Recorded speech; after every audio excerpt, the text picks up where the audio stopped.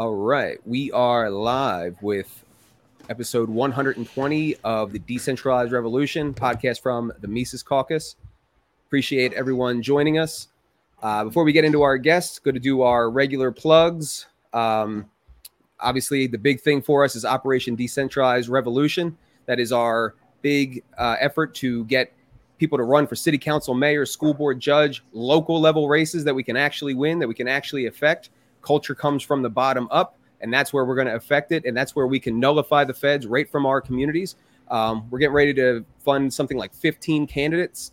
We have funded 15 candidates already, libertarians running for these types of offices, becoming leaders at the county or the community level.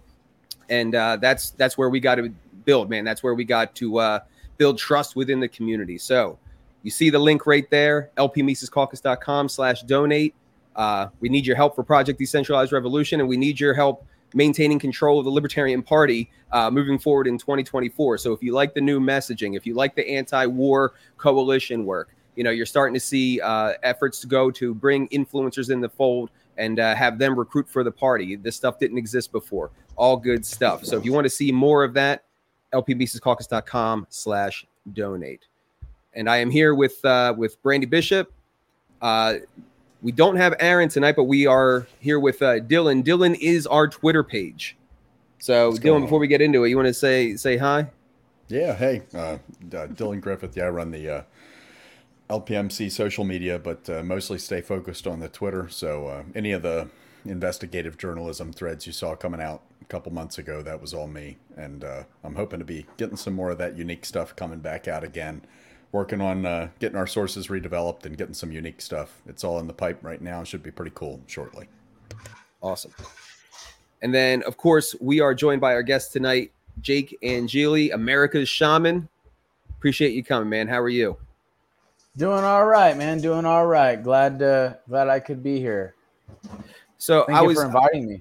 Absolutely, man. I think this is going to be a very interesting talk. Like I said off camera, like I've been doing a deep dive into you the past few days, in preparation for this. And the one thing that there's a few things that have jumped out at me. One, like I said, is you really just kind of defy all the boxes. You had people on the right, the Trump supporters who were claiming that you were BLM or an Antifa provocateur.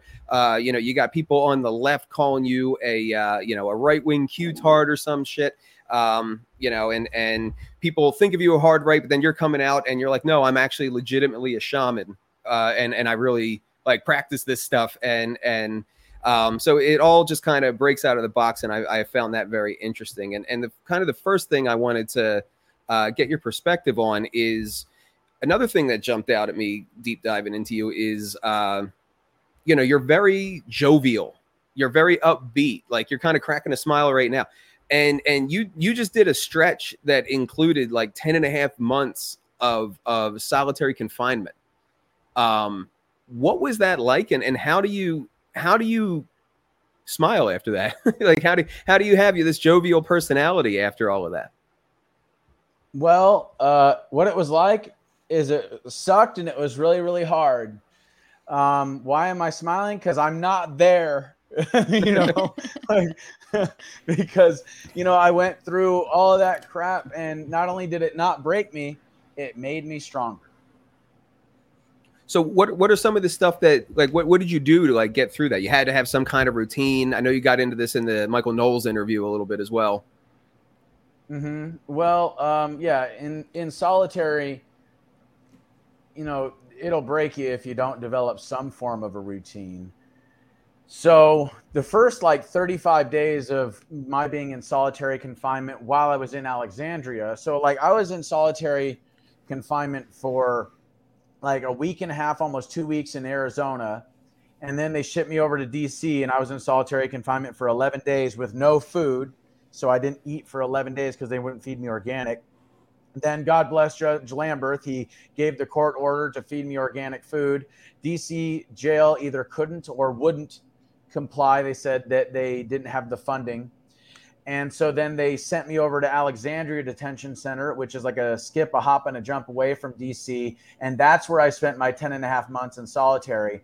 the first 35 days or so in Alexandria, I didn't have any books because of COVID. I didn't have, I got out of my cell once every 2 days for 45 minutes. And then I had no radio signal. So they gave me a radio, but I couldn't use it because there was no signal for me to listen to anything. So all I had was a pen and a pad of paper. So I wrote scripts, I wrote screenplays, I wrote books, I wrote poetry. I did everything that I could to occupy my mind. I, push-ups and stuff like that, exercised the way I could when I could. And then I finally got moved to a cell where I had, radio and stuff like that. And eventually in solitary, I used my time to either read or listen to talk radio. Gotcha. Okay. So that got you through and through solitary. Yeah. And one thing that I found really interesting is you had something of a religious experience in there as well. Yeah. So, I've always been very close to God. God has always played a very profound role in my life. But, like they say, you can't have a testimony without a test. And that was certainly a test. I had, when I was in Arizona, and they, just at first it was misdemeanor charges. And then when they slapped the felony charges on me and told me it was a maximum of 25 years in prison, I was just floored. And that was where I had this experience where I was praying to God and like, God, why'd you ask me to do this? Why would you ask me to go through this? Like, I need you to show me that you're with me, that you're here, that you're by my side. So I'm going to open this. I'm going to close my eyes. I'm going to open this Bible. And with my eyes closed, I'm going to point to a random verse. And I need you to speak with me like now. So I did that. I closed my eyes. I opened the Bible. I pointed to a random verse with my eyes closed. And as soon as I opened my eyes, it said, I am yours and you are mine. I have redeemed you and called you by name, O Jacob. And so for the biblical verse to have my freaking name in it, imagine how I felt, very much like God was with me. But at the same time, it took 2 hours and I was back to freaking out again. Yeah, I imagine. Did that give you any fuel to transmute what was happening from the chaos into meaning that helped you carry through? Like what was the meaning of that to you? Well, that and all the other things. And I experienced a lot of miraculous things while I was in, praying and praying and praying because I hadn't talked to my lawyer. And then, after 45 minutes of consistent prayer, all of a sudden my cell door opens and it says, hey, your lawyer's on the phone, or praying and praying and praying. And then all of a sudden that night I get a stack of letters.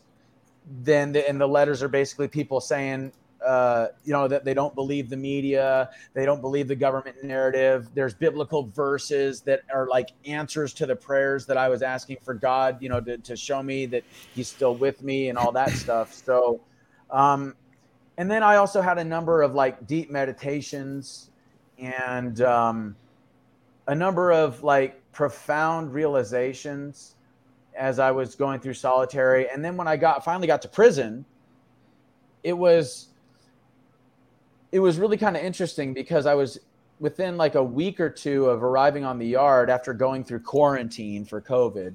Well, that's actually kind of something that's cool too, is because as soon as I got to the yard in Safford, Arizona, in Safford, I was put in quarantine. And at first I was put in quarantine with a bunch of the people that were not vaccinated in the RDAP unit. RDAP is Residential Drug Abuse Program. It's basically like a rehab for addicts in a prison. And I met a bunch of people, good people. And then shortly thereafter, a week later, they moved all them out. And then they moved a bunch of people from the yard that were unvaccinated into the unit with me. And I got to basically hang out with a bunch of people that were like-minded. They were conservative, or at least, non-vaccine people. They were Trump supporters and stuff like that. So I got to meet a microcosm of everybody that was both on the yard and in RDAP. And then after I was released from quarantine, I did about 2 weeks in one unit. And then they moved me into the RDAP unit because the Bureau of Prisons deemed it necessary to put me in residential drug abuse program or rehab because I admitted to eating mushrooms before I went to prison. A couple of times in my life, I'd eaten mushrooms. And they're like, all right, well, you need to do residential drug abuse program. What's Oh, man. really kind of turned out to my advantage because of the First Step Act, something that Donald Trump signed into law in 2018. Because I did that program, I earned 6 months off of my sentence. And I already had 6 months off for good time. So I got a year off of my sentence because I decided to go with the flow. Oh, we can certainly talk about shrooms later. Yeah, like actually, a true libertarian. That's what I'm talking about. Before we get too far from what you were talking about, I just kind of had a question for you. You said, God helped you through your time in, and you also alluded to some spiritualistic practices that helped you to get through it as well. I did have a question. Did you find that for you, you found that Christianity led you to shamanism, or was it the other way around? It's an interesting question because shamanism and Christianity are often thought of as separate things, but it's not actually the case, right? Joel 2:28 actually says your old men will dream dreams and your young men will see visions. Shamanism is alluded to in the Bible, and the shamanistic journey and prophesized visions are an important part, and it's a thing that's missing from a lot of modern Christianity is a lot of the sacramental aspects of the practice of modern Christian religions are absent a lot of the vision quest basis that they came from when the religion was young. So were you always this way? Were you a kind of person that was exploring the parameters of your consciousness before you found God, or did you find that God helped you to find the ways to explore your consciousness? Well, first of all, God bless you for asking the question and bringing that to my attention, that biblical verse. I would like it if you could please send me that. So with these Christians that are telling me it's not in the Bible, it's like, well, God says, I gave you every plant, a green plant and herb to use. Now I got this one. And yes, I have had visions of the future. But yeah, really, in all honesty, I've always been very close to God. Ever since I was a kid, like 5 years old, I was asking the big questions. What is God? Where is God? Where did God come from? Who is God? Why is the world so screwed up if God is existent, if God is real? So I've always had God in my life, but I was raised Catholic at first. And then after a while, my mother thought better of it, I'd like to say. So we stopped going to church. She just, what she cared about most was that we had a deeply spiritual life, that we were close to God. And so growing up, I experimented with cannabis, and I had boundary dissolving experiences that caused me to reinforce my belief in God, because like the downloads of information that were instantaneous and intuitive that went beyond the description of that words could offer were plentiful for me, even in my teenage years. So that kind of, I'd always been interested in shamanism because, I wanted to know what they knew. Something always told me that the shamans, the guys wearing the headdresses and the feathers and dancing wildly and banging a drum and screaming their lungs out, it's like, those guys know something, man. I didn't write them off. And when it comes to this idea of Christianity and how it all relates to Christianity, are you familiar with the sacred mushroom and the cross? Yeah, John Allegro. Okay, I haven't read it, but I haven't read it. But of all people, Jordan Peterson recommended it, which put it on my radar.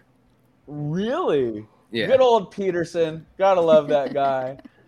Yeah. Hell yeah. Well, so I'm of the belief, especially when you look into like the work of John Allegro and the Sacred Mushroom of the Cross, or even some of the work of Greg Braden and the Lost Mode of Prayer, and he talks about how Christ was an Essene. And then you do some research on the Essenes, and they were basically like the lowest caste of the Hebrew caste system. And they were these like basically desert wandering nomadic hippies of sorts that were practicing the ancient shamanic roots of the Israelites. And I thought that was really cool. So I kind of came to discover that Christ, Yeshua, was like the ultimate shaman. I mean, think about it. He cast out demons. He healed people. He taught people how to pray. He went on vision quests, 40 days and 40 nights in the desert. He chased off evil spirits and stopped negative timelines. I mean, he was not afraid of death.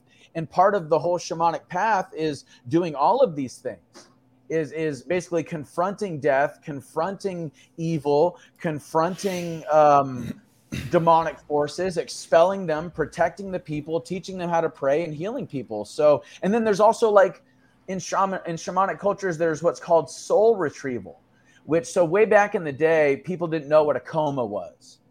And they thought if somebody went into a coma, it's like this person's dead. So they would bring him to the shaman, and the shaman would say, okay, well, I'm going to go into the spirit world and I'm going to find their soul and bring it back to their body. And think about Lazarus. Think about the little girl that was supposedly dead, and Jesus brought her back from the dead. And what did he say? No, your daughter is not dead. She is merely sleeping. You see? So he went on this soul retrieval journey where he brought these people's souls back to their body. Have you ever looked into any of the apocryphal gospels, like the Gospel of Mary? Oh yeah. Oh dude, yeah. And every time you bring that up and you talk to, Orthodox Christians that are about it, well, it's not in the Bible. And it's like, okay, well, bud, this is the point I actually made to a couple of Christians that were hosting a podcast recently. Are you guys familiar with Cross Politic? No. No, it's like a Christian podcast where they talk about Christian values and politics. And I basically said to them, okay, hold on a second here. So you right now know that there's massive amounts of censorship, right? Oh yeah, there's definitely a lot of censorship. Okay. And they are censoring things that are true, right? That's the whole thing, is they're censoring the truth, right? Yes, that is the truth. Okay. So are you telling me that way back in the day, as the Roman Empire is crumbling, that they're not going to censor out the truth from the canon in the Bible as a means of controlling the narrative and controlling the people? Is that what you're trying to tell me? And they didn't have a good answer for that, because think about it. There's 22 gospels that were edited out of the New Testament. There are 22 gospels of 22 apostles' testimony that were edited out. There's the book of Enoch, the book of Jashar. There's all these books that were edited out by the Council of Nicaea. Yep. Yeah, the Apocryphon of John. There's a number of things that are important. The apocryphal Gospels, in particular, to me, I find to be incredibly valuable, and especially in the case of the Gospel of Mary, I think you would be hard pressed to make an argument that it was removed for anything other than political reasons. Right? At the time in Rome, Enoch is pretty interesting too. Yeah, Enoch is interesting, but at the time in Rome, it was just not a thing that they wanted to have a woman be Jesus's most beloved disciple, right? It was not a thing they were prepared to deal with politically. So to remove the Gospel of Mary from the canonical Bible was a purely political decision. And for modern day Christians to exempt it from their study really shortchanges themselves a lot of some of the most crucial verses about the oneness of the universe, right? The togetherness of God's creation. And they really are shortchanging themselves in their study. I think at a bare minimum, even if you believe that it has to be strictly canonical, even the most stringent biblical scholars find them to be still valuable, even if not canonical. At least interesting. Yeah, and you can certainly still learn from them, and you can learn the context and culture of the time in a way that allows you to go to your canonical biblical study in a more educated way. But I think there's a lot to be found there, man. I'm a big fan of the Apocryphon of John, if you want to learn about kind of the hierarchies of angels and things and get into some of the more esoteric aspects. But yeah. Oh, we got a question here. What is it? I'm curious to hear Jacob's opinion on the current state of federal corruption and what the place of peaceful dissent or protest has based on his experience at the Capitol. Okay. Well, just really quick. Yeah, the Apocryphal John, I'll look into it. I'll send it all to you on Twitter. Yeah, please. That was a hell of a segue. Sorry. No, it's okay. Let's talk about the hierarchies of angels politics. Yeah, the thing is that we can bridge the two really quick. Look at how women are being attacked now, right? In the way that, women's spaces are being invaded. Okay, so women are still a threat to the largely male dominator system that has brought us to the brink of World War III at this point. So, Brandy, you got a lot on your shoulders there, dear, but I think you can handle it. I think that the women are really. It is up to them, I think, in many ways, to kind of set things right and stand up in ways that the men have been doing so. But what they say, like behind every good man or great man is a great woman. So Mary being the great woman behind Jesus, the fact that she bore his child, some people don't believe that. The fact that there is very well a bloodline of Christ floating around the earth somewhere. Maybe. All of that stuff, the implications are astounding. And of course, the church is going to cover it up. But the reason why our socioeconomic and geopolitical systems are so corrupt is because our spiritual systems, our spiritual view of reality is so corrupt. So how does it bridge into this notion of peaceful protest? Christ taught, if your enemy strikes you on the left cheek, offer him your right as well, right? And I think that while a lot of people think that it's metaphorical, I think that he was meaning that you have to show courage. You have to be willing to take a blow, maybe even several blows, to show that you will not strike back, but nor will you be turned aside. And when you do that, it calls on something in the heart of the human being that causes their hatred for you to decrease and their respect for you to increase.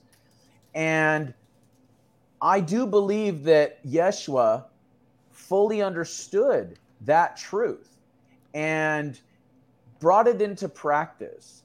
I think that part of what inspired me to forgive my captors was the fact that if Christ can forgive the people nailing him to the cross, then I can forgive my captors upon my release. And when I let go of any sort of malice or any sort of resentment, I was freed. And I didn't, in all honesty, I really didn't have any malice or resentment to begin with. I just kind of endured it. I bore my cross. I embraced my cross the way that Christ did, because I'm trying to do my best to be just like him. You know, Christ is like my role model, man. Buddha too. I really like Buddha. But at the end of the day, it's the reason why I'm still smiling, because I don't have resentment, don't have anger. I'm forgiving, loving, caring man. And I something I posted a lot on Twitter because I absolutely love it. It's a meme. It shows Leonidas on one side screaming at Xerxes, and then on the other side is the image is split. On the other side is Buddha in like the lotus position, like glowing. And at the top it says, "Yes, you can be both." Yeah.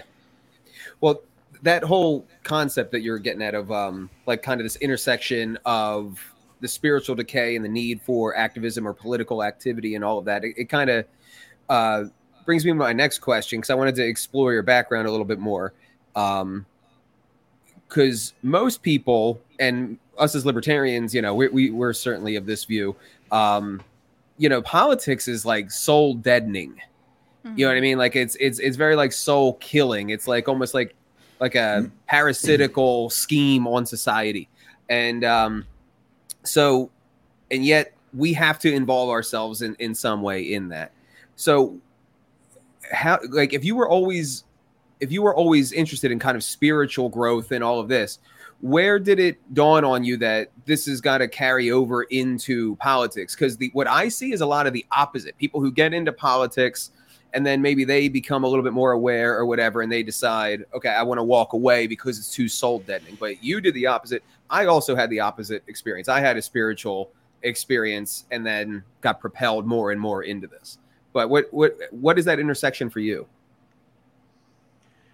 Well, my first tattoo that I ever got when I truly decided to walk the shamanic path was on election day of 2012, November 2nd of 2012. And I got the tattoos on my feet because I was walking the shamanic path, and I had chosen at that moment and believed that our votes did not matter. I finally came to the conclusion of, like, it really doesn't matter. They're going to select whoever they want. And when was this? I'm sorry. On November 2nd of 2012, the Obama-Romney election. Okay. I'm curious about that, but keep going. Well, so that was when I decided to go down the shamanic path, just full, head on, no holds barred, pedal to the metal. And it was shortly thereafter that I got the tattoos on my shoulders here on November 24th and November 25th. And then on December 21st, 2012, I got this stuff done on my side. And I was just going down the shamanic path and pretty much ignoring politics because it was so corrupt. And I realized, you know what, it really doesn't matter. It's all rigged anyway. So I'm going to go down the shamanic road and help to try to heal the world in that way. Then as I was working, and then I decided to work with kids in group homes because I believe in that our children are our future. And if we can sort of help them to understand what's going on, then maybe they won't make the mistakes that we've made that got us in this mess that we're in. And as I was doing that, eventually I got to a point to where, I mean, I'd always been curious, but eventually I looked into, well, let me preface it by saying this. I had looked into every single religion in the world. I looked into Judaism, Christianity, Islam, Hinduism, Sikh. I looked into Buddhism. I looked into Taoism. I looked into all of it. The only thing that I had never looked into was Satanism. And I was like, why would anybody practice that? Like, what is the deal with people wanting to worship Satan and practice black magic? Like, you got to be kidding me. So I started to look into it. Because, and you know, it's my belief that you got to know how to defend yourself against the dark arts, especially in shamanism. You know, you got to understand how to battle evil witchcraft, you know, and Satanism is a part of that thread. So I looked into it. And as I started looking into it, eventually Pizzagate came out. And I realized that it was all kind of interconnected. That this idea of human sacrifice, child sacrifice, blood drinking, ritual abuse, all of this stuff, it all just like came together, and how it related to the political world. Like, are you guys familiar with Lawrence King and the Franklin cover-up? Oh, yes. I watched the documentary, Who Took Johnny? It goes into that a little bit, which talks about a lot of the kids that went missing in the 80s. And I think Johnny was the first kid on a milk carton.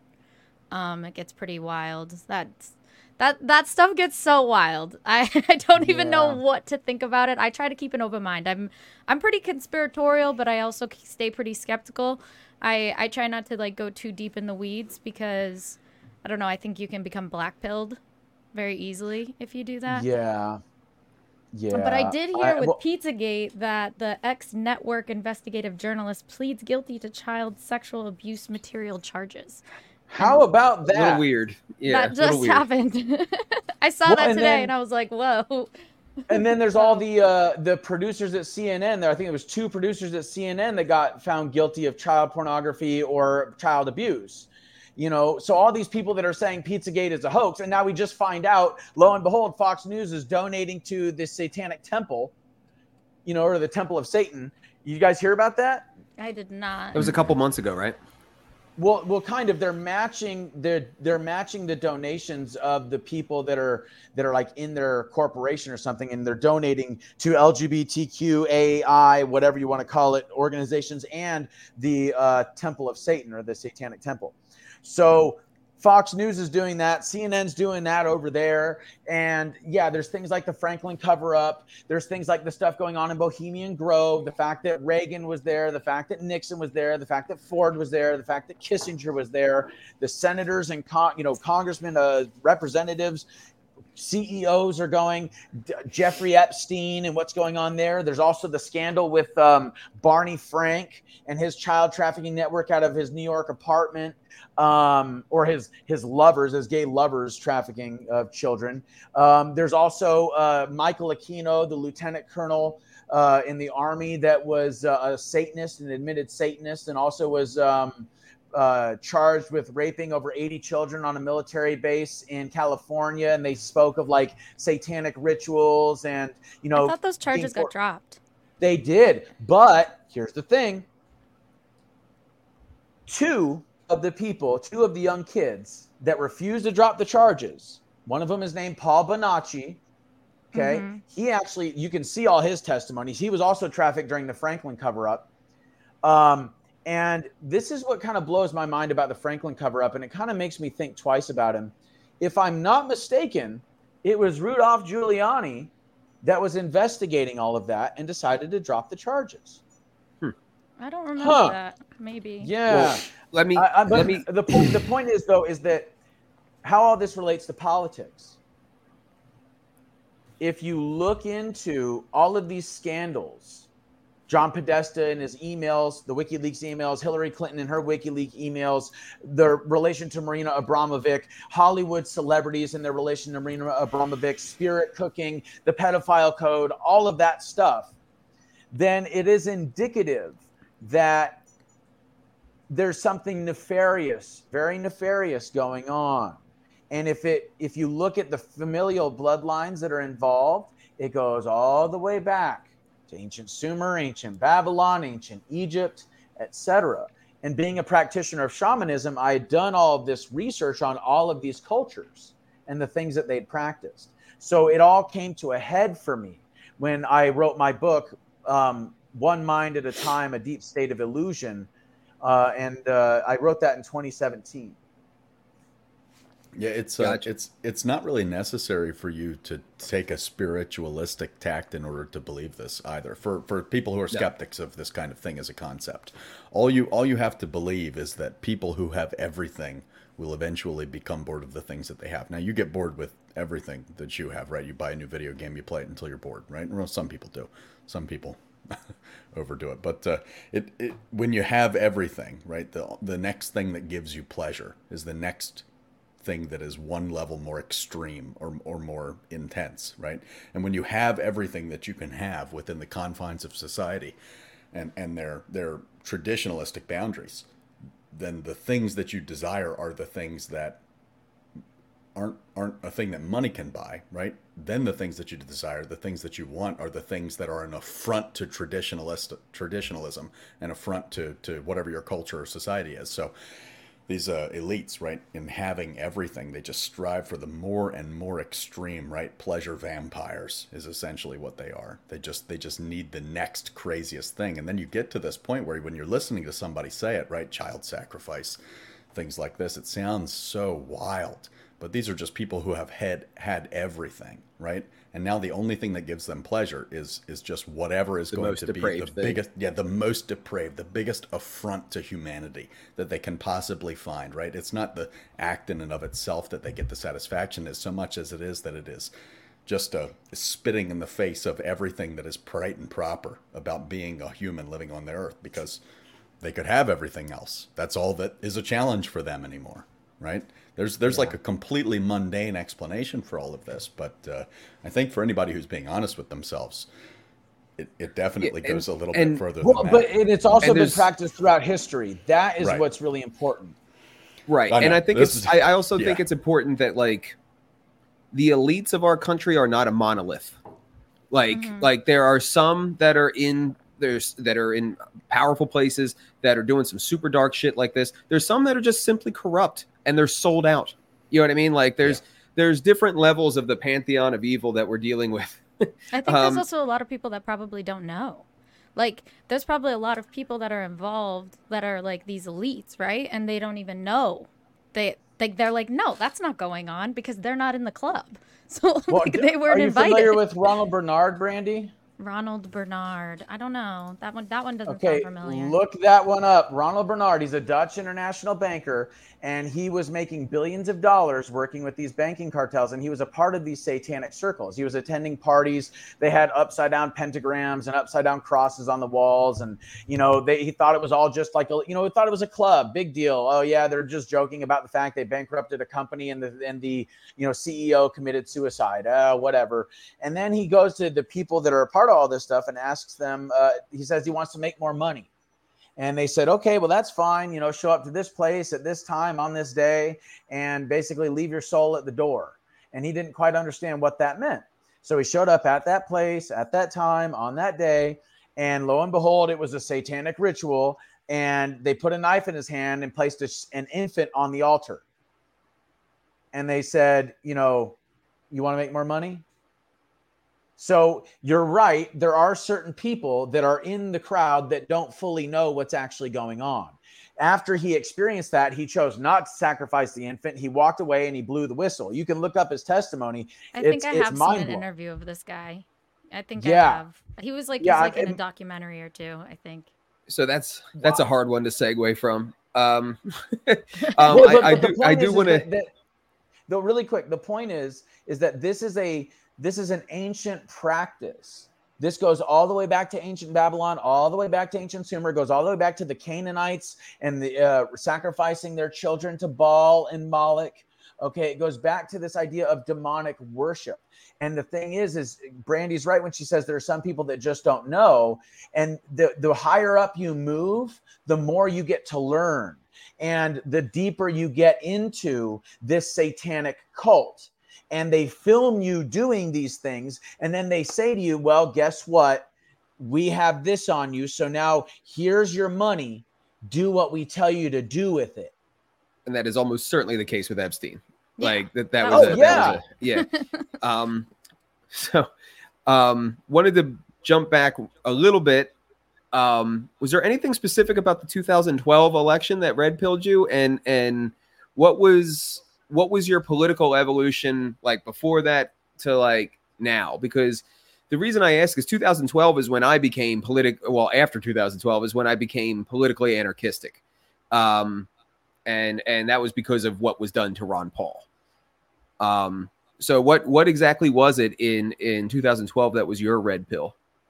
Well, actually, what happened to Ron Paul was a big red pill for me because he was the only person that I looked at and I thought, well, he may not look like a tough guy, but he's certainly the only viable candidate that I can see. He was and the way that he was marginalized, the way that his supporters were not allowed in the building, the way that he was talking about ending the Fed and nobody's giving him real interviews, the way he was treated during, like with the debates and stuff like that. It really kind of woke me up. And then, Mitt Romney is such an ass clown, in my opinion. He's everything that's wrong with the Republican Party and his talking points that, I saw through the whole, he's a Mormon. Do we really want a Mormon? And then I also, well, here's the other thing, you guys. I had a vision that Barack Obama was going to be president in 2004. I had a vision that he was going to create a caliphate in the Middle East when he was president. So like I had that vision in 2004, and then all of a sudden he becomes president in 2008, like in my vision. And then he starts basically creating this caliphate in the Middle East. And I'm like, holy shit, and I believed that he was going to get 2 terms. So that also influenced it. But what really, I think, kind of did it for me was all of it together to show the ridiculousness of every last one of the people in DC. The uniparty became very obvious to me at that point. And I started out as a Bush supporter. My dad was a strong conservative and supported the war in Iraq and listened to Rush Limbaugh and all of that stuff. And so what really kind of woke me up for the first time was when my grandfather showed me a documentary on 9/11. Yep, me too. Not my grandfather, what would you but consider yourself like politically? What do you call yourself? Are you registered Republican? What do you consider yourself? I really don't like labels. If I had to say, I would say libertarian and a constitutionalist. Okay. Yeah, that's why when I found out you guys are libertarians, I'm like, fuck yeah, okay, we can talk. And now here you are talking about John Allegro and, Christianity and the roots of shamanism. Like, these are my people, man. Yeah, I think you might find that we are your people. So libertarians, high in openness. So where does this all freedom? Mm-hmm. Yeah, man, absolutely. I mean, that's what it's all about. That's what we're here for. And I don't know. So where do you, if you're saying you're a libertarian, then that opens up the question of where do you think a third party is needed, or is there a role for a third party? Because obviously we're doing our work through the Libertarian Party, and there's been kind of a failure to launch for the Libertarian Party. We're doing what we can. It's under new management. And you were in January 6th in support of Trump, all of that stuff. So What do you think is the role of a third party, and what could we do to affect freedom? Well, the founders didn't want political parties because they knew how dangerous they were. I think it's interesting that the Democrats were founded by Andrew Jackson, who was a slave owner, slave trader, and a racist, rather indicative of, the true roots of the Democrats. I think it's rather interesting that the Republicans were founded on the abolition of slavery. Right. But at this point, they've both become so heavily corrupt that they're a uniparty. They're two wings of the same bird. Maybe the third parties, like the Libertarian Party, is like the tail of that bird. That's why it always gets shit on. I think that there is a role for it, but I think that if anything, there's a role for a no party. I think that it's divide and conquer. The cognitive labels that come with political parties are inherently divisive because, for example, I don't believe in the death penalty. I think that it's a bad idea to give the government the ability to kill its own citizens. I may be alone in that, but the Republic. Yeah. Yeah, I hope not, but the Republicans, they're all for the death penalty. And yet they talk about the sanctity of life in the womb and how, every baby deserves a chance. And it's like, well, they say, well, I'm for saving innocent life. And I'm like, well, okay, you do know that like a bunch of people that have been on death row have been found innocent, right? So where are you on that? And if all it takes, and we know how easily the government can frame people, if all it takes is the government framing people properly and then executing them, well, then there you go. You just gave a tyrannical administration the ability to execute its own citizens based on false evidence. So, but then there's also like with the Democrats, I have no problem if two adults are homosexual and what they do behind closed doors, as long as it doesn't involve children or unwilling rape victims, then do whatever you want. Have massive gay orgies for all I care. I don't care. You know what I mean? But what matters to me is the way that now they're going after the kids. Now they're saying, we're going to take the kids away from their parents if they don't affirm their gender. We're going to put them on hormones, which totally destroy their developing bodies. They're going to chop these kids' genitals off if they, want to alter their bodies for the rest of their life at age 13, 14. I'm sorry, what? So there's this like very real divide. And that's why I don't like political parties, because you could be a Democrat and say, well, I don't support the, castration of children, and they'll call you a bigot and a homophobe, but you can agree with everything else. You can be a Republican and say, yeah, well, I'm not for executing felons. And they'll be like, oh, well, you're just a liberal then, aren't you? Yeah. Yeah, I think sorry, go ahead, Brandy. Oh. I was going to say, I think that the problem is that people do get really wrapped up in the identity of the label. And, like, they get so emotionally attached to the label of, like, even libertarians do it, like, we're like, I'm a libertarian. You get emotionally attached to that label. If someone attacks an idea within that label, you think it's attacking you. It's an attack on you personally. Your tribe. Really, it's an attack on the idea. And I think that that's what we need to get away from. Like, I try not to, like, wrap my identity into my ideological beliefs. And I think that that's super important, because that's what becomes problematic, and how we get mob mentality and tribal thinking and all of that stuff. 100%. Yeah. It certainly is the case that political parties, at least in the configuration they're at now, serve to only keep the status quo, to maintain it, right? Democrats and Republicans are just communists. Both are the same thing. They achieve the same thing. They grow government together. They do it in different ways, right? The Republican Party comes into power and they have their president there, and they make a few superficial changes to whatever the federal legislation is. And while they're doing that, they empower Northrop and Boeing, right? And they grow these massive corporations which develop machines of death and subjugation at an epic scale. And then the Democrats come in and they undo the little tiny changes that the Republicans had made that are superficial, and then they use those machines of death and subjugation, and they find ways to legislatively turn them on American citizens, right? And then the Republicans come in and they do it, but this time there was a terrorist attack that they themselves probably did, and they do it for the citizens' protection, and they're certainly all working toward the same thing. They are definitely working toward the same thing, but unfortunately, it's my opinion that maybe unwittingly the Libertarian Party also works toward that same thing too, by siloing itself into an area where it is not able to be useful. And the Mises Caucus does it a little bit differently, and has a strategy which I think you might find to be effective by focusing at local elections specifically, right? At this federal level where we deal with this behemoth, right? It's almost functionally useless. It's kind of a waste of time. We're never going to enact meaningful change against these organizations that kill millions of people across the globe like it's nothing.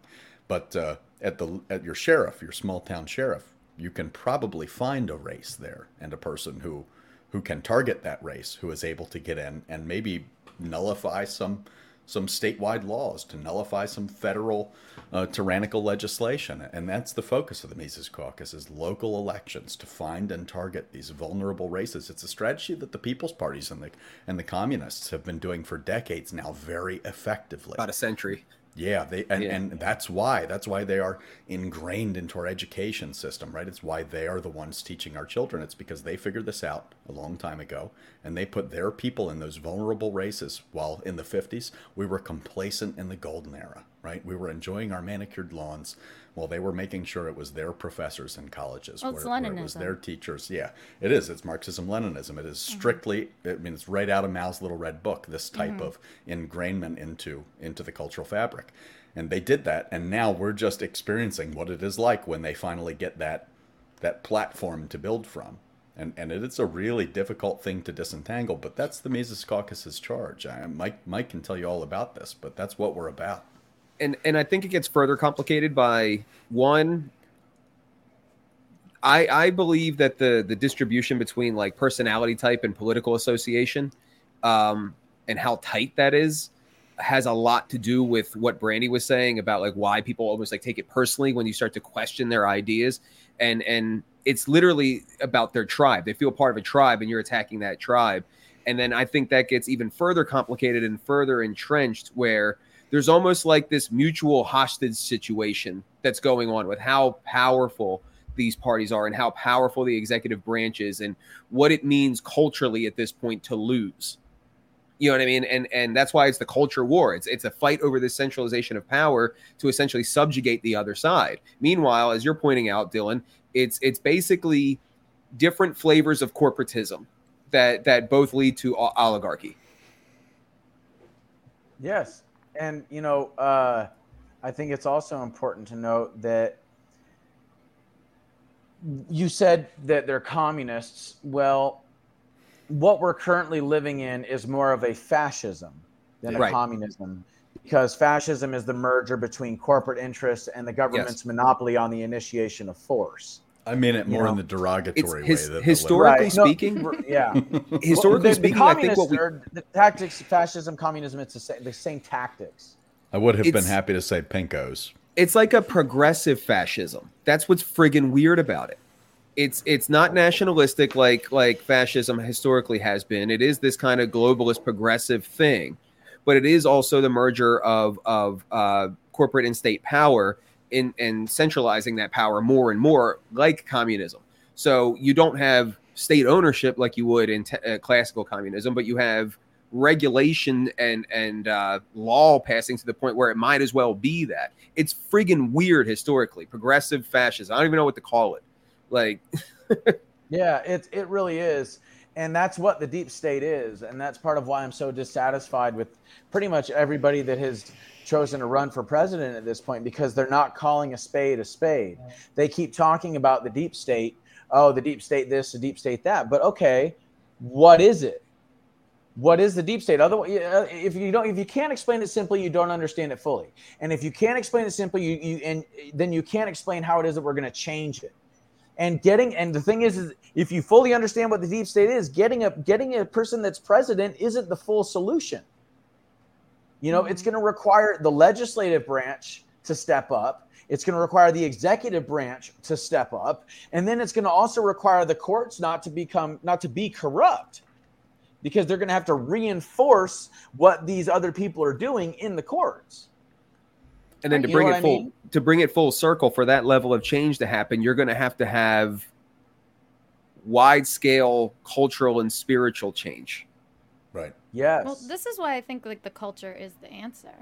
Like changing people's minds via the culture, via like even through podcasts and things like that. I think that is really what we're going to do. Like it almost feels like doing things even in like a political sense, people end up getting compromised once they get to a certain level, for the most part. Not everyone, but it seems like a lot of people do. But I just wanted to ask, you were a Trump supporter. Are you still a Trump supporter? If I had to choose one candidate, it would be Trump. Okay. But, there's some things that he's said and done that I don't agree with. And I would be a coward to not confront that in myself and in the world. Operation Warp Speed, big mistake. I think maybe the biggest.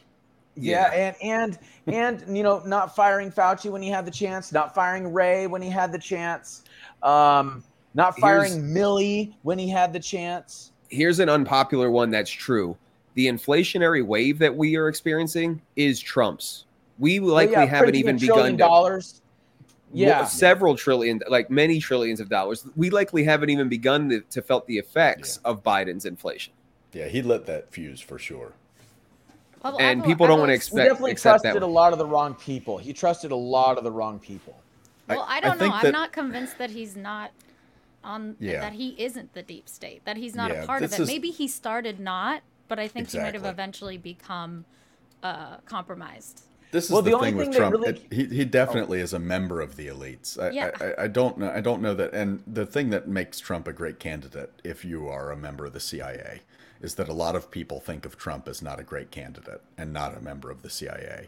But I think, but the fact that they keep going after him is also part of why I still am like, okay, if I'm going to support somebody, it's going to be, the guy that they're continuing to go after, the guy they're continuing to smear and try to destroy.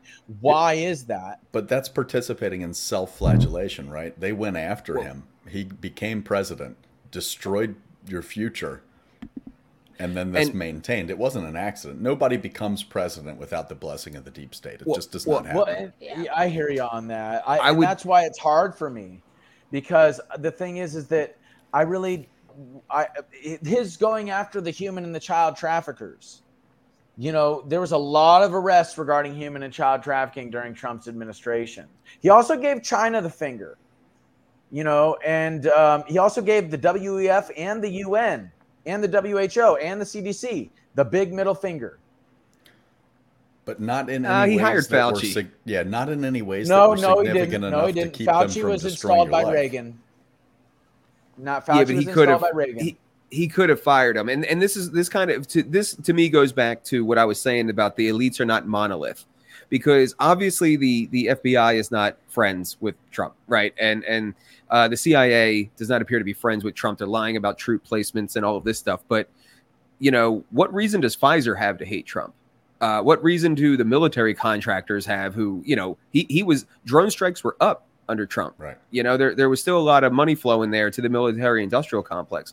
And that's what I mean when I say that I don't think the elites are monolith. I think they're all, I don't know that they're engaged in the same interests per se, like that they're all chasing the same zero-sum game. It's totally possible that the CIA has its interest over here and the FBI has its interest over here, and then Northrop Grumman has its interest over here. And, each one is kind of bidding for their man to get into the White House. All of them seem to be the ones who seem to have it all as the bankers.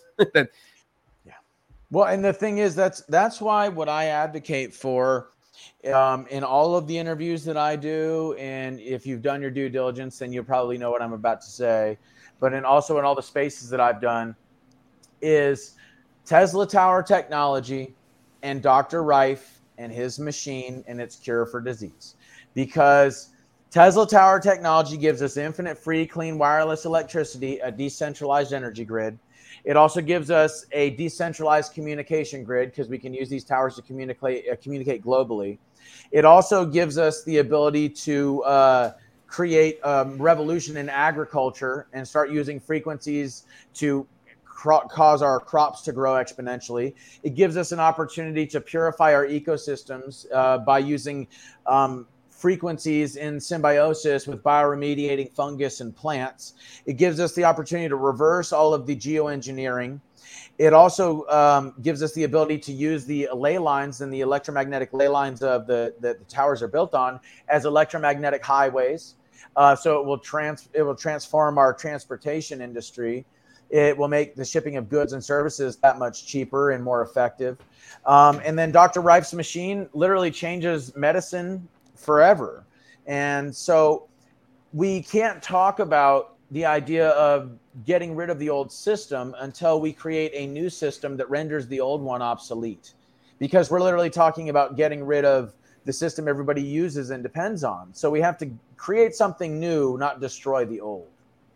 Yeah, I think we would all totally agree that like there's different market systems that can be used to start filling in the gaps. Like, and I've talked about this before of like, you've got what's called direct care providers, doctors that just completely forego the insurance system in order to have like a membership policy with their patients. So it's direct care between you, and you can use that, and you can use health share to get around essentially the medical industrial complex and the insurance cartels. And, you know, we could develop technology like that.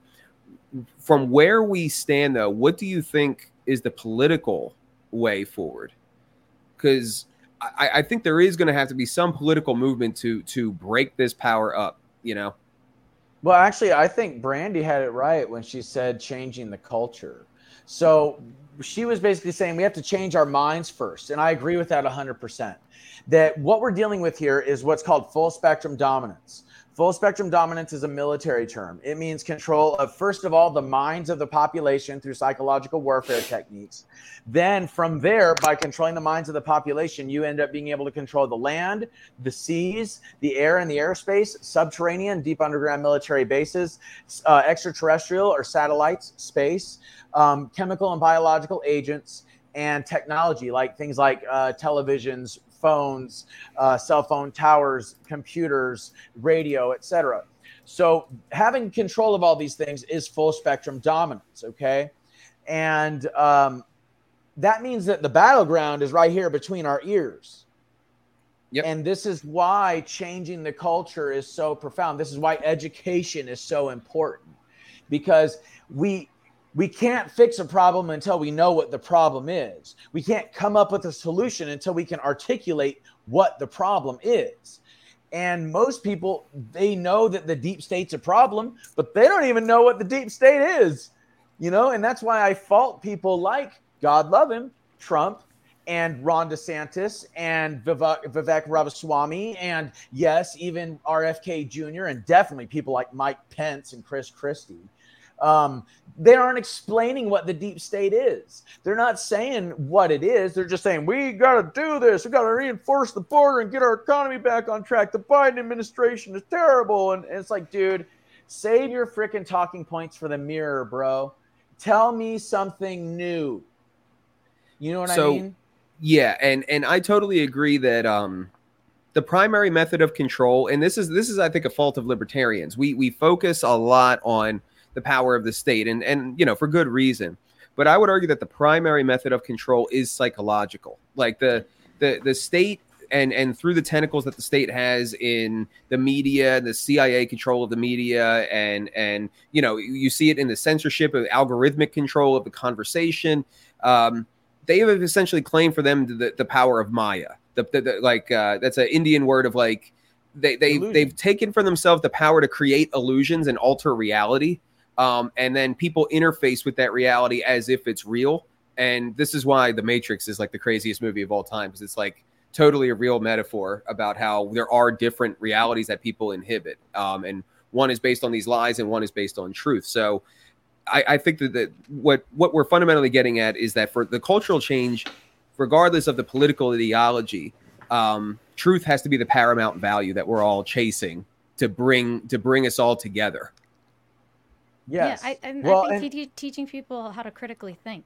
I think that that's what's been lost in our education system, is a lot of people don't know how to think critically anymore, and it's very easy for people to be brainwashed. Like, we need to bring that back and put that back into the education sphere from like even a young age. Like, kids need to relearn how to think critically and think for themselves and not just repeat talking points that their parents or an authority gives them. Well, but that's what the education system does, is it teaches them to absorb and regurgitate information and obey authority. Mm-hmm. So you're absolutely right. And that's why I started working with kids, because I realized that it was that teaching them the right way to live, teaching them how to think for themselves and think critically and analyze things, it's the most important thing that we can do. Now, what you were talking about regarding the matrix, I actually want to talk about this real quick because it kind of blends the spiritual and the physical for a second here. So what I came to discover is that there are two matrices. One matrix I call the divine matrix. And the divine matrix is based off of energy, frequency, and vibration. It's based off of harmonious frequencies, harmonious energies, harmonious vibrations, based on sacred geometry. It's based on an objective view of reality. It's based on things like double torus fields, based on Merkabas, based on like the chakras and all of this stuff, and vortexes and wormholes and stargates. And I know that's all woo-woo stuff for some people, but it's real. Now, that's the divine matrix. Then there's what I call the death matrix. And the death matrix is comprised of extremely low frequency waves, ELFs, so energy, frequency, and vibration, but low frequencies, inharmonious frequencies. We use ELFs to communicate with each other, cell phones, satellites, Wi-Fi, etc. Oh, one of the mass shooters, I forget which one it was, he wrote that on his gun. He wrote, "This is my ELF," on his gun, and he claimed that he was under psychic attack by the Fed. Yeah. Well, writing that's actually something we could get into. But just if I can unpack this for a moment, I think it'll all make sense. No, it's okay. I'll bring it back to the mass shooters because I can go there if you want me to. So then you have all of the pollutants, the toxic pollutants in the food, in the water, and in the air, all of which are mind altering in one way or another, all of which cause disease. So like fluoride, right? Chlorine, lead, barium, aluminum, like there's aluminum in our deodorants and stuff. You know, there's petroleum products in our foods. There's artificial sweeteners, artificial flavors. I mean, aspartame, for God's sake. And that's that toxic chemical there. That's like literally an exciticide toxin. Then we also have all of the propaganda. We have all the pharmaceuticals and so you have ELFs, you have all the pollution, and you have these things that cause depression and cause disease. Then you have the propaganda that causes depression. Then you have the pharmaceutical companies prescribing chemicals to people that are supposed to mask all the symptoms of this toxic society that we live in. You see, and then you actually have like no real avenue to expand your consciousness. All you have to catch a buzz is tobacco and alcohol. You know what I'm saying? And so like things like cannabis for the longest time were illegal. Things like mushrooms are still illegal. Things like peyote still illegal. Ayahuasca still illegal. All of these things dissolve the neuro-linguistic programming that is the government has sought so strongly to implement. Now, when we look at things like psychotronic weaponry, which is what you're talking about, MK Ultra electromagnetic weapons with these mass shooters, what you end up seeing with these kids is, number one, they are medicated from a very early age on pharmaceutical drugs. Number two, many of them are from broken homes or in foster care or have some form of trauma. Okay. Number three, many of them are influenced in many cases, like by, yes, the use of psychotronic weapons and the hijacking of these people's minds, because their minds are so much more vulnerable, because they're traumatized, because they're heavily medicated, that makes their minds vulnerable to these psychotronic weapons or electromagnetic weapons. And I promise you, they exist. They exist. These psychotronic weapons exist, okay? And like, you know, all I can do is like kind of pass you the card under the table and say, I know what I'm talking about from experience, dude. If you know what I mean. It's you know it's about 10 years old now, but there's a really good documentary, and it's on what's the free one? Not Netflix. Tubi. It's on Tubi. Yeah, thank you. Tubi is the shit. Called State of Mind. It was produced by Alex Jones, or he might have funded it, but back in the day, and it's all about the history of mind control as a weapon and the study into mind control, and it is really interesting and it is really dark. I will say, I do think scary. that one common thing with a lot of these mass shooters is that they're all terminally online, and I think that the SSRI, not all of them. Well, a lot of them are. Even even Columbine. Those people had like a blog.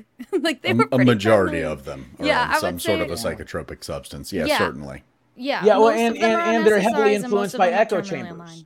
Yeah. And they're heavily influenced by echo chambers and this online culture, which that means they're heavily influenced by ELFs. Okay. Now, the whole reason I brought up the divine matrix versus the death matrix is this. The death matrix is covering up the divine matrix. It is covering up our spiritual powers, our spiritual abilities to transcend the physical reality that our bodies feel trapped in. So what they've done is they've used all of this to create a mass mind control of the populations, to create massive amounts of fear and confusion, and then use that fear and confusion to not just divide and conquer the people, but monopolize all the resources and all the labor to essentially control the populations, not just while they're alive, but also control them by slowly killing them off.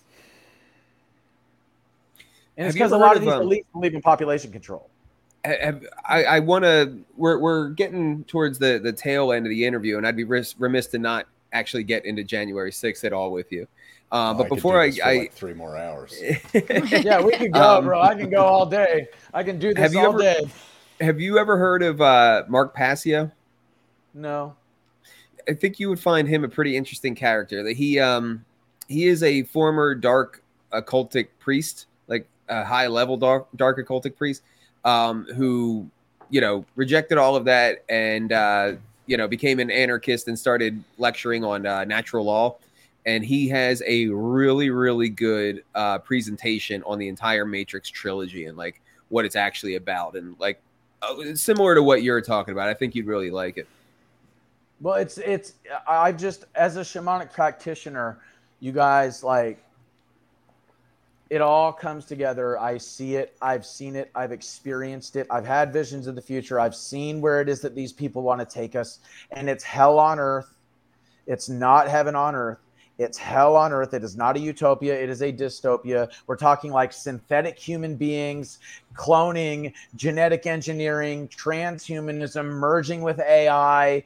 The pollutants don't stop. They just keep going and going and going, destroying the environment, wiping out species, destroying whole ecosystems.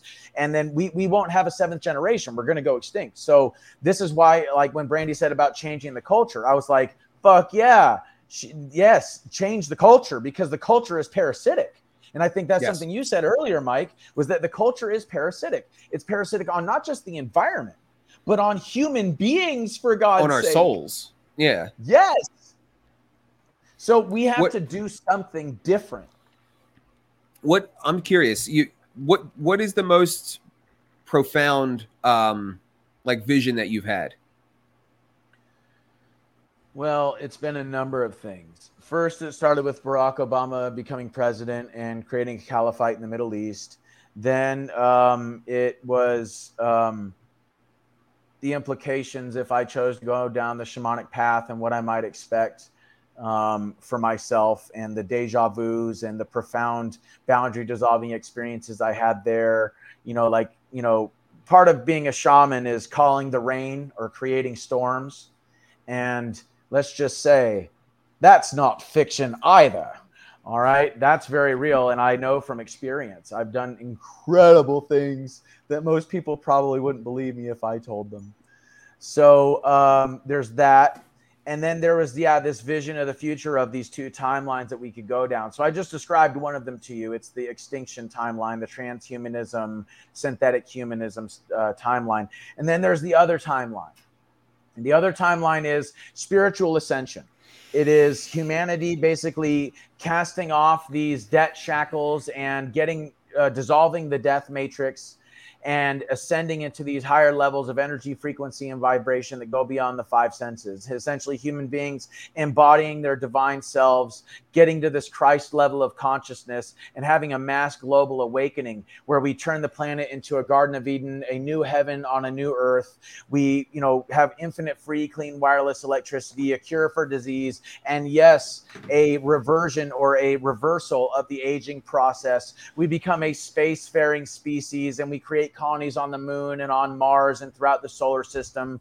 We basically become everything it is that we are meant to be. Our quote unquote psychic or ESP abilities will go through the roof because everybody will start using them, and that'll be a part of the collective consciousness. Astral projection will become a norm.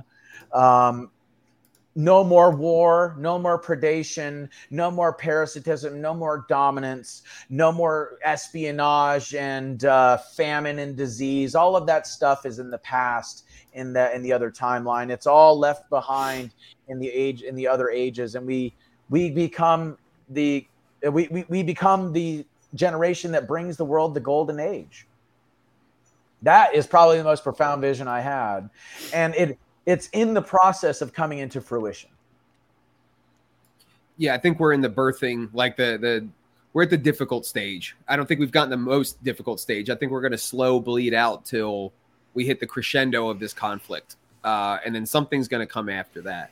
And honestly, that's the thing that scares me, is that if this goes the other way and these psychos get robot armies and all of this kind of thing, where they would have, like you said, full spectrum dominance on a level that, as bad as it is now, that we can't even imagine, that there might be no coming back from that. Like that might be it for the foreseeable future and generations. But here's the thing, and this is why I don't consider myself a black pill guy. I'm very optimistic. Human consciousness is so much more powerful than anything AI. Okay. AI is based on a very narrow spectrum of the electromagnetic spectrum, a very narrow bandwidth. And that's the only place that it can operate from. And it can only operate with human handiwork, human beings maintaining the system. Now, the human consciousness operates on all spectrums of the electromagnetic spectrum. Okay. When I was in prison, there was a guy that was telling me he came across an article, and for the life of me, I can't seem to find it after I got out. But he was saying that he read in an article that Joe Rogan did an experiment with like 1,000 of his followers on his podcast, where they meditated every day at the same time. And their intention was to shut down this weaponized AI, and it worked. They shut it down, So I'm of the belief that we have so much more to look forward to than these elites have created the illusion of. They're not even elites at this point. I call them less than 1%ers, because it reminds me all the time that they're just less than 1% of the population. All they have is the guns and the computers and, the tanks and all that stuff. But when it comes right down to it, you guys, our consciousness is so strong, and that is what they are trying to convince us isn't true. Have faith the size of a mustard seed, you can move mountains. And I have moved mountains, trust me, and so can you.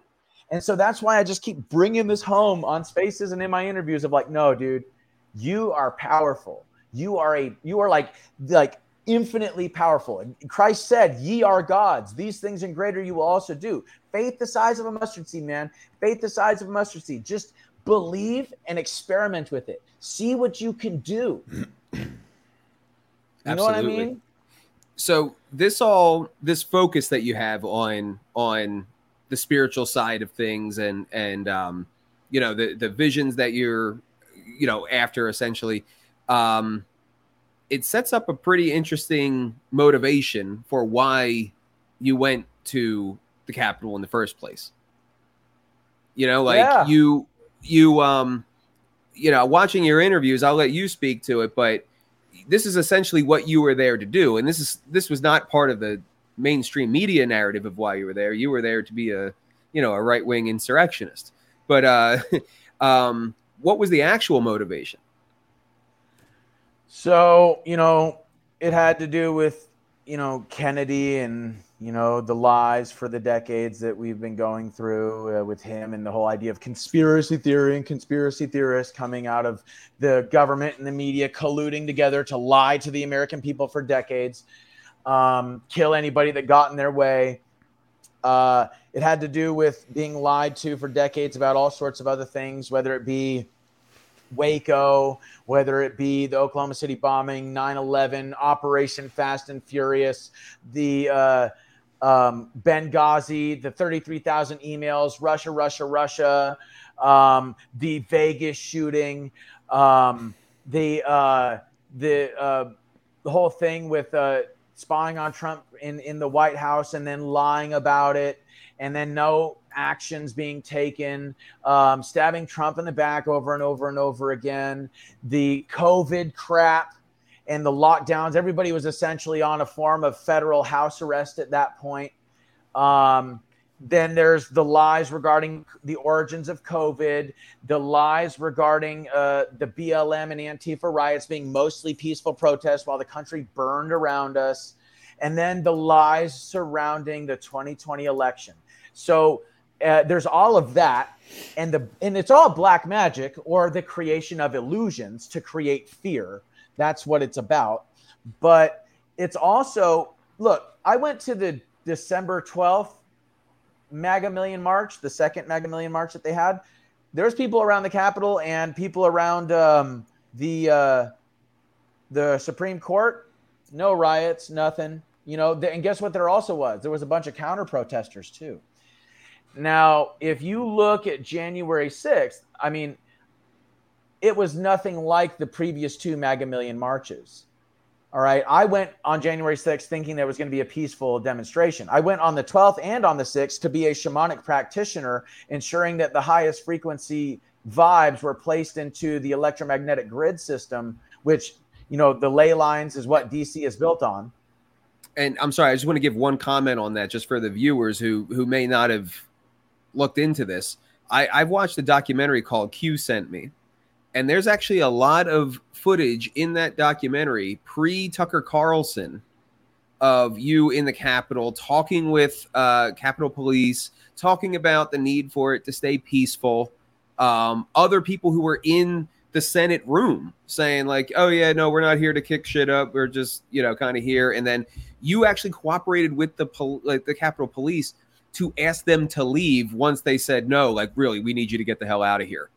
So I just wanted to throw that out there as you recount this for people who may not know. Yes, I was there as an agent of peace. And the media, of course, lied as they usually do to advance their own political agenda in conjunction with the centralization of power.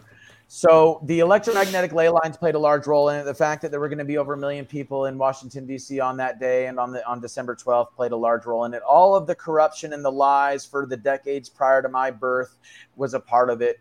And all of this stuff regarding the negative black magic, Luciferian Satanism stuff that's at these really high levels of power also had a part in it too. So it was a confluence of occurrences and forces that go far beyond the physical that brought me there. And, coming back to the quote that I read when I was in my cell in Arizona, I am yours, you are mine. I have redeemed you and called you by name, O Jacob. I never could have asked for more perfect timing for the footage that was on Tucker Carlson to be released 3 weeks before my release, because it was just enough time for people to be outraged that I was still locked up. And it was also just enough time for it to be seared into people's memory this notion that they had been lied to about me and the narrative, and that like I was basically exonerated in the court of public opinion, or I was redeemed in the court of public opinion. So now I have all these people that want to hear from me. And then now this message about peace and love and forgiveness and infinite free, clean, wireless energy and cures for disease and nonviolent non-cooperation with evil and all that stuff can get out. It's pretty synchronistic. Yeah, it's pretty. Oh, dude, it's divine providence. And here's the thing about the divine matrix. The divine matrix is made up, as I said before, of harmonic frequencies, all like resonating together to create a whole that is greater than the sum of its parts. So when you are, say, at a symphony and you're playing an instrument, as long as you're playing in tune and on time and you're reading the sheet music properly, you are going to crescendo with the orchestra. You're going to rise and fall with the harmonics of the orchestra and the movement of the conductor, right? So if we look at each and every one of us as human beings and all of life in the cosmos, every planet, every star, every galaxy, every solar system, every galactic field, or a galactic cluster, the universe itself, these are all like notes, harmonic notes in a massive collective symphony of harmonic creation. And when you play in tune and on time with that harmonic symphony, then synchronicities pop up in your life. And this is why some people see like the 1111 or the 555 or the 444 or something like that on the clock. This is why you're thinking of somebody and then all of a sudden they call you. This is why you end up finding the next book that you're supposed to read, or you end up finding people of a like mind that would like to converse with you and talk about Jesus eating mushrooms or the shamanic roots of Christianity, or, the role of a third party in politics and the need for a new form of socioeconomic and geopolitical infrastructure. If you had the choice, would you do it all the same? A lot of people ask me that, and I have to do a lot of things different, man. But that's not just with things on January 6th. That's a lot of things in my life, dude. Everybody has regrets. Everybody thinks, oh, if I could go back, I would do this or that. I would definitely try a lot harder to stop the chaos before it started. I was trying my darndest to stop the people yelling at the cops. Somebody threw a water bottle at the cops, and I told them to knock that shit off. I would be doing a lot more. I would have been doing a lot more if I could go back to stop it before it even started. But here's the thing, bro. Regret is far too heavy a burden to bear if we're going to move forward in life. If you hold on to regrets, bro, then you will be weighed down with every bad decision you think you ever made. But, Epictetus said, circumstances don't make the man, they simply reveal him to himself. And Seneca said, it is not what you endure, but how you endure it that matters. So those quotes really resonated with me while I was in prison. And were it not for going to prison, I wouldn't have the knowledge base that I, have gained since going through it. It was a very profound lesson for my life. And I hope that not only I can learn from it, but the rest of the world, just like everybody's plight, whether it be Gandhi or Christ or Buddha or Martin Luther King Jr., you name it, all, the saints, the sages, all of their sufferings, all of their plights. Paul, it had drastic historical implications that echoed throughout the millennia to give people hope and to inspire people to move toward personal and collective freedom. And I guess I could just hope that my plight does the same. Yeah, there's no time for the regret. Certainly not. Regret is just a way of learning from the things that you've done, and if you're spending your time regretting those things, you're not learning from them. And it's definitely an opportunity for growth. So that's absolutely an appropriate mindset for sure. Thank you. It's awesome, man. Where do things currently stand for you? I know when you did the Michael Knowles interview, there was a motion that was working its way through the courts. I don't want to misquote it here, but I think the idea was that given the stature of the evidence that came out with Tucker Carlson, I mean, your lawyer was on Tucker Carlson, I think the next night, saying, I had no idea about this footage, and they had it the whole time. Correct me if I'm wrong, but I think that motion would have basically upended the guilty plea, right? Am I right there?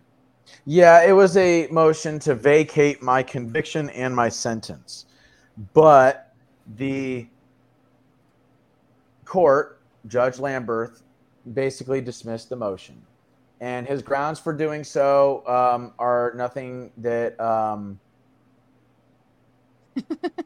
my gosh. Yeah, did not mean to do that. Funny. That is so funny. Oh my god. Keep going. I know how he feels, man. I know how he feels. But that, you don't abandon your child, bro. That's so fucked up. Anyway.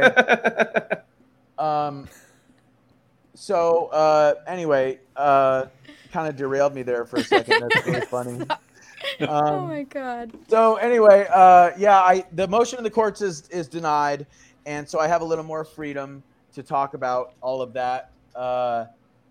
But I think that what's really important about that motion is that it was trying to draw attention to the fact that the courts, the government, the prosecution, how you're supposed to do this is you build a case by collecting evidence, you make arrests, and then you file charges, okay? And then once you file those charges, the prosecution is supposed to give the defense all of the information, all of the evidence that the prosecution has against the defendant and all of the possible favorable evidence that they have for the defendant. Now, what happened with most cases in January 6th, including my own, is that what the government did is they made arrests, they filed charges, then they built their case. And in particular, with the footage that was on Tucker Carlson, what they did for my lawyer and a bunch of other January 6th attorneys is they made to them available 44,000 hours of CCTV footage on a server, on like a website, and said, here you go, find your client and find exculpatory evidence. So that's like saying, oh, well, here's all the stuff we have against you. And if you want exculpatory evidence, look for the needle in the haystack. That's not how things are supposed to be done. Can that be appealed? The decision around that motion? No, the Judge Lamberth has said he had dismissed the motion without the ability to appeal the dismissal. Jeez. So basically, I don't want to hear any more about this. Gotcha. He has that right. He's a federal judge. So the curtain's closed on the case then, right? I believe so. Okay. Unless Trump gets in and gives me a pardon, you know what I mean? Well, that's actually my last question that I've got for you is, how do you feel about Trump's response in all of this? I mean, do you feel like he left you and the others kind of out to dry, or like where do you stand on that? I could totally see why people would. I do not hold Trump accountable for my choices and my actions. That's not what real men do. That's not what alpha males do. They take responsibility for their actions. They take on the full weight of those responsibilities, and they do so with a smile, or at least they don't complain about it. I don't know, hold him accountable. I don't have any resentment toward Trump. If I don't have any resentment toward the government, why should I have resentment toward Trump? It's not his fault I went in the building. He didn't tell me to do that, did he? So I think anybody that whines about that, or anybody that points a finger and says, "Oh, you told me to do it," it's like, bro. Well, I meant specifically by not issuing pardons while he was still there. Well, I understand why or fighting for it, pushing for it. Right. No, I understand why. He probably saw the writing on the wall and knew that the deep state was going to come after him, and if he, look at it like this, they're already talking about indicting him for that, right? So if he had pardoned people, how would that have looked for all these indictments? How much more would the media have come out and said, see, he told them to attack the Capitol, and now he's pardoning all these people. He's just a tyrant. I mean, they're going to say that anyway. But I just think I understand. No grudges held. Well, I really admire your mindset. There's a lot of this conversation I couldn't engage with just because, for lack of a better word, my tinfoil hat's a little rusty. I kind of dropped off after chemtrail, so there's a lot of catching up I have to do on. I don't even mean to say that in a disparaging way. Then look up stratospheric aerosol injections. That is what chemtrails are, and that has been proven to exist. Yeah, and I know what you're talking about. There is something going on, and there is an increased aluminum in the highest bodies of water in the entire world, and nobody knows how it got there, and all of that. Like I said, I didn't mean to say that in a disparaging way, but I really admire your mindset through all of this, and whether people are going to say what they're going to say about you, and they're going to call you a Q-tard, or they're going to call you Antifa, or they're going to call you whatever, but if you can we address that really quick? Sure. So the reason why people are saying I was BLM and Antifa was because a single picture was taken of me at a BLM and Antifa rally. And that was happening in Phoenix. I was marching with the police as a lone counter protester to the BLM and Antifa mob. The person that took the picture, or whoever found it online, cropped the image so that the sign that said Q sent me and the police that I was marching with were not visible. And then they said, he was at a BLM and Antifa rally. He's a BLM and Antifa. He's BLM and Antifa. And it's like, this is what I was, how fast disinformation spreads. It's weird because truth doesn't seem to spread anywhere near as fast as disinformation.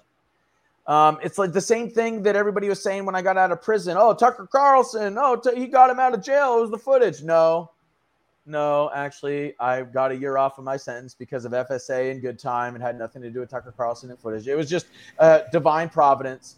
But once again, disinformation spreads really, really fast. And people are more than happy to jump on the bandwagon of skewering somebody they know nothing about than defending them in the face of not having any information.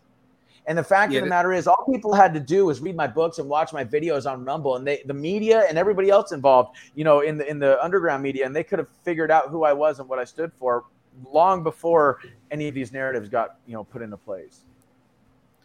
Do you guys have any other questions?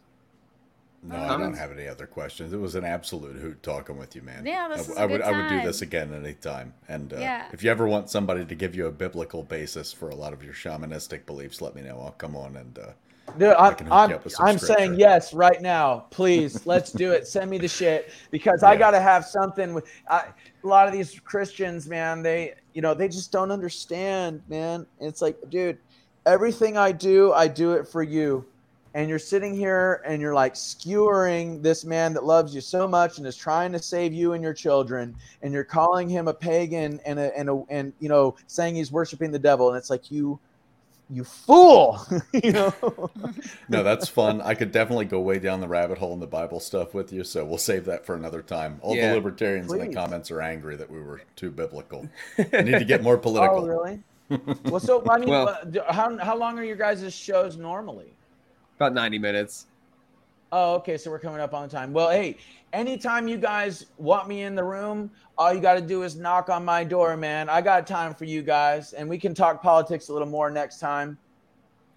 No, I really appreciate it, man. Like I said, you you're even more red pilled than I am, but but I have had life changing, and we didn't get to talk about it, so maybe we will in the future. But I have had absolutely life changing experiences from mushrooms, and I can't quantify it. I can't articulate all of it, but it does give you that understanding that there is something, there is something more. I don't claim to have all the right answers on it, but I've experienced it, and I know what my relationship with it is. Well, and maybe next time we can talk a little bit about our experiences. Yeah, I want to hear you guys' experiences, man. Please, like that's fun to me. That's some fun talk. Like meeting the DMT elves, and all DMT sorts was of a life-changing thing for me. All right, we could do 20 minutes. All right, we're talking, man. Let's do it, bro. Okay. DMT, well, I want to hear definitely. real quick. I want to hear Brandy's DMT experience, and I want to get over to your mushroom experience, Mike. Yeah. So I've done DMT multiple times. The first time I didn't blast off. I was like so anxious, I think, that I just wouldn't let myself break through.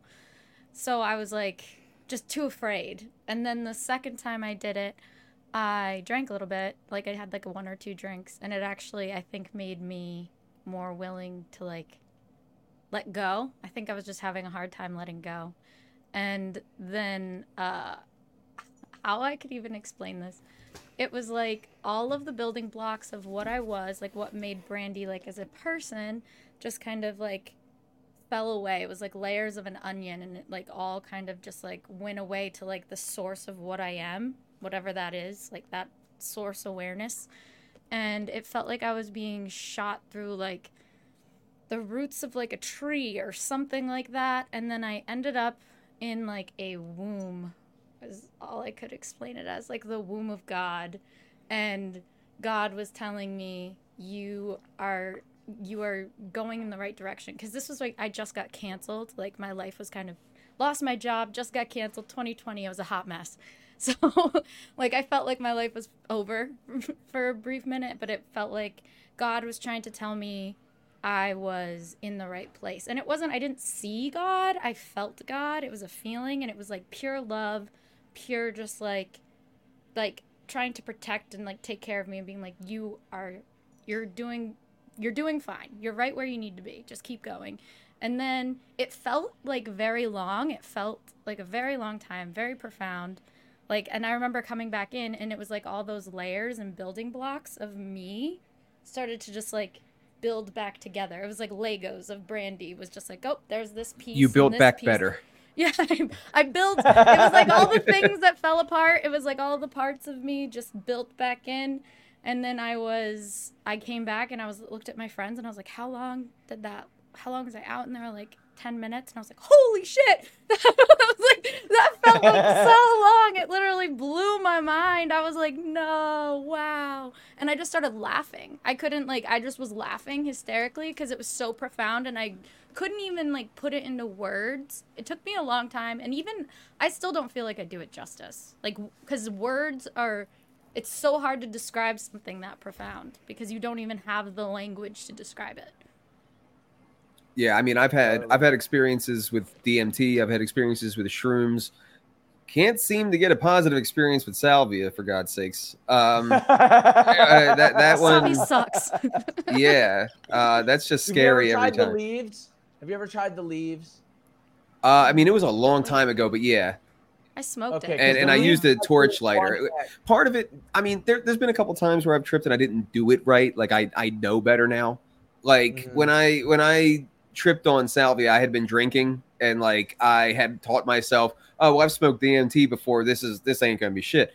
And then I took one hit, and I was in the white room from the Matrix, like that. And I was really disoriented at that point. I'm like, whoa, like that. And it felt like I was like underwater. Like I didn't know what was up, what was down. And I was just like, what the fuck? You know what I mean? And yeah, I kind of freaked out. But I advocate that everyone trips properly. Do it a little bit more ceremoniously than in the back of a van at Atlantic City. But no, like the profound experience that I had with DMT, I've never gone quite meeting the elves, but I had like a thought, like while I was out, I had a thought come to me that it was like it was already fully formed. It was almost like it was given to me, not something I actually thought up. And I remember the thought hitting me, and I just told myself for the rest of that experience, I've got to remember that. I've got to remember that. And when I came back, I held on to it, and it was all stress comes from having not made a decision. And that has been a very useful heuristic for me ever since. And but the big breakthrough for like my whole life was definitely from mushrooms. And I was probably I think I was 19. And at that particular time in my life, I was depressed badly for years to the point of like suicidal ideation, and it was getting pretty far. You know, I didn't know anything that I know now. I just took some shrooms. I was with my friend, and the only way I can describe it is that I started having a series of revelations. It took me out of myself so that I could see myself from a third party perspective, which enabled me to see things about myself that I wasn't otherwise able to see. Namely, I never thought of myself as depressed prior than that. I didn't realize it at the time, but I had built up a real victim narrative around myself.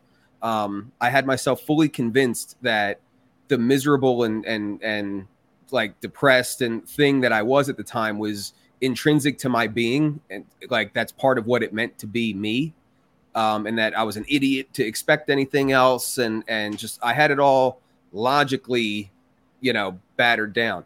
And then once I was able to see it, like I basically I just kind of remember seeing myself and identifying that my normal mode of being, my middle ground, was like really low, and I could actually see it. And I remember just saying like, God damn, dude, you got to cheer up.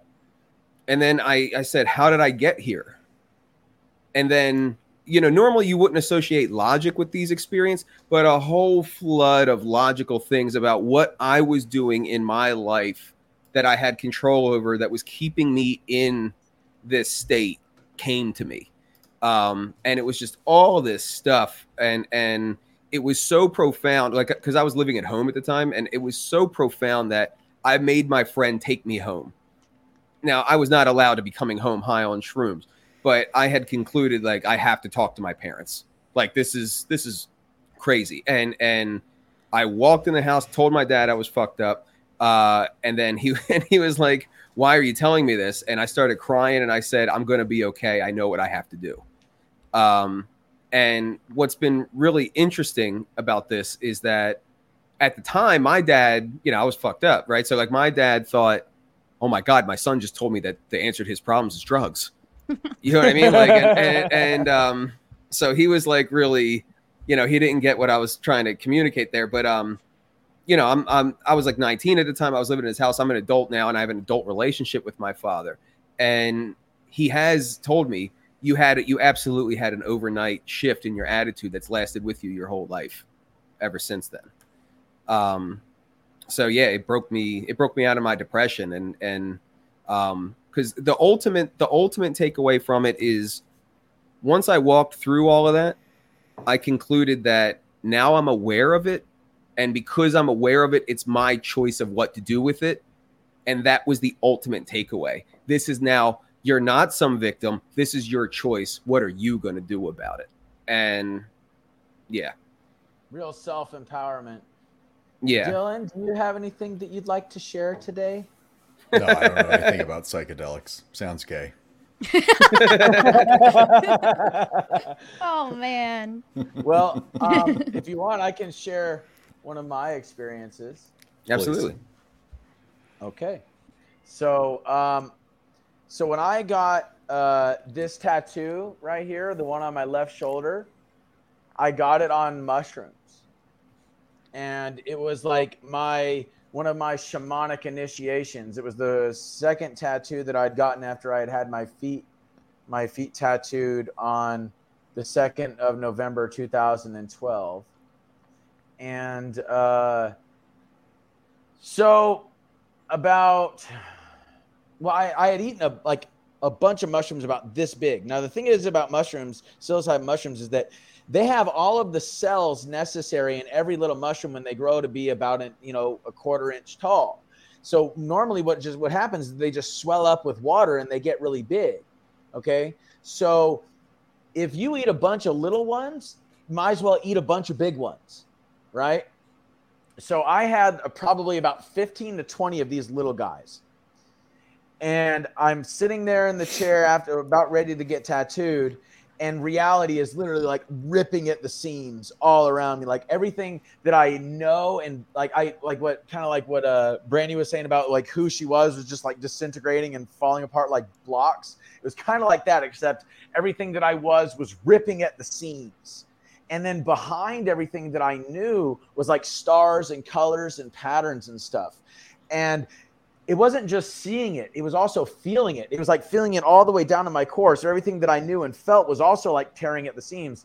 And inside was like these stars and these patterns and stuff. And I thought to myself, oh, Jesus, what have I gotten myself into? My buddy is sitting there tattooing my arm, you know, so I got this tattoo thing going on. My eyes are closed and my reality is literally ripping at the seams. And then everything starts melting. I usually close my eyes for my psychedelic experiences. Have you guys ever closed your eyes? Yes. Well, with DMT, I wasn't even there. I think my eyes were that's closed. Different. You just leave. Yeah. Right. But yeah, like with psychedelics, I have. With like mushrooms, yeah. It to me, in my opinion, that's the bee's knees. That's the way to do it, baby. Is close them eyes and go on a journey. One time I ate 9 grams of mushrooms, and I had to remind myself with my eyes closed that I was a human being, that I had eaten a bunch of mushrooms. I was laying in bed on the planet Earth, and that I was okay. You know, I opened my eyes and looked around. You know, like I'm okay, I'm good. I'm closing my eyes, going back out into space. You know. Anyway, so I'm getting tattooed. My reality's ripping at the seams. And then finally, it kind of like elates a little bit.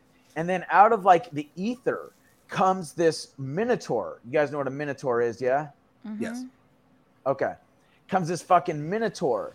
And its skin is like neon green and neon pink and black. Its eyes have like this, like these cat eye, like slit pupils with like orange and red fire as the iris. And it has these horns that were coming out of the front of its head, and it came around its head like that. And it had one of those bells, or not bells, one of those rings in its nose. And it was, you know, minotaur looking head, and this thing charges at me, and it gets like all up in my face, and it says, "Why are you here?" Like, you know, telepathically, I'm like, "Oh shit!" I said, "I'm just here to learn, man." You know, and so like looks me up and down, and it walks away. I'm like, "Well, that was interesting." And then not even like a minute later, this thing runs at me even more and gets all up in my face. "Why are you here?" "I'm just here to learn." Once again, it walks away. The third time, like a minute later, it runs up really intensely, all up in my face. Its sharp teeth are showing. Its eyes are like blazing in my face. Yells, "Why are you here?" And I said, "I'm just here to learn. Please, just be gentle with me." You know? And then it looked me up and down and was like, "Okay." And then it like stood around and it like watched my tattoo process. And he's like going up to my tattoo artist, almost like whispering in his ear, "Yeah, you missed a spot right there. Yeah, get him right there. Yeah, good. Okay." Then he like looked around and he's like, "All right, everything seems to be in order here." And then he walks away. And then after he walked away, in my vision, there was like this like Mario like treasure chest that opens up. And then from this Mario like treasure chest come like sparkles and like rainbows and stars and, you know, fractal patterns flowing out into the ether. And with it came all of this knowledge, all this divine wisdom that went beyond the use of words. It was unspeakable, but the knowledge just kept flowing and flowing and flowing. And that was when I really started to wake up to like the eco side, the genocide, the disease, the pollution, the mass extinctions, the GMOs and the pesticides and how bad they were for our bodies and our brains, the mass conditioning, the basically like the globalist parasitic apparatus of warfare and chaos just unfolded before me. And the mushroom was like, "Yo, bro, you're living in a dark time right now. And the only reason why you haven't seen it was because you're sitting on your comfortable lazy boy chair watching the TV as the world burns around you. as, you know, the mother in Africa is holding her child and watching him die of starvation, as, you know, people in the Middle East are being bombed by drones. You're just sitting here enjoying, you know, watching movies. That's why you don't see it. But then it's like, but you can feel it now, can't you? You see it now, don't you? It's like, yeah, holy shit. It's like, yeah, bro. So if you don't get your shit together, guess what? This ain't ever going to stop. So I need you to step up to the fucking plate, man. Walk the shamanic path and do so with dignity, honor, respect, and courage. Otherwise, the world's going to fall apart, and it'll all be your fault. And I was like, Wow, fuck, you know, son of a bitch, you know. Archetypally speaking, it's true. Yes. Yeah. Well, that's the thing. And the thing is, bro, is you can't refute truth like that. Not just when you see it, but when you experience it. When you feel it. Yeah. Yeah, when you feel it. And like, you're like, I've tried to explain that. Is that it's one thing to know something, like the way that you know 2 + 2 = 4, but like it's another thing to understand. That's the only way that I could even possibly describe it, is there's just an understanding that is just transmuted onto you. I don't even know how to describe it. Yeah. Yeah. And so like, yeah, you know, that was like probably one of the most profound experiences that I've had as far as like self-transformation. It was after that I decided to start working with kids in group homes. And I came to the conclusion after that trip, was like, I want to work with troubled teen boys. I want to work with teen boys and help them and give them a positive male role model. I want to help these kids, you know, because we really need to you know, concentrate on helping our children.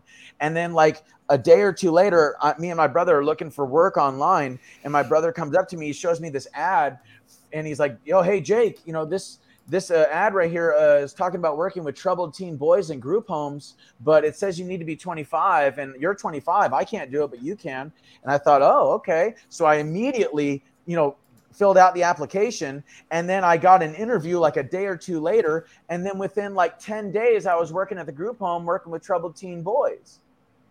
So nice. Like, once again, the synchronicities, bro, the synchronicities and how they unfold. And when you're ready, you know, these things find you. And that's also why I tell people, like, don't ever go looking for mushrooms. I was going to say that.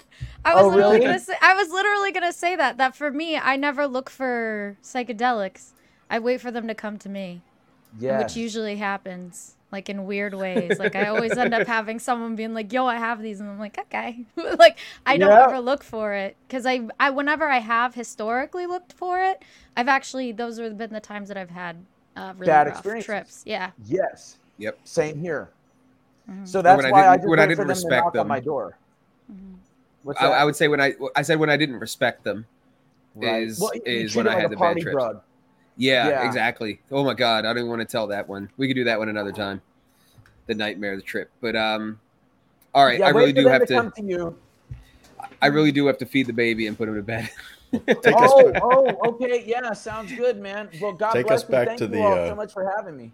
Yeah, take us back to the lobby real quick so I can talk to Jake. Is that possible? Yeah, absolutely. All right, well, and Brandy, appreciate everyone reaching out. Yep, where can people find you, man?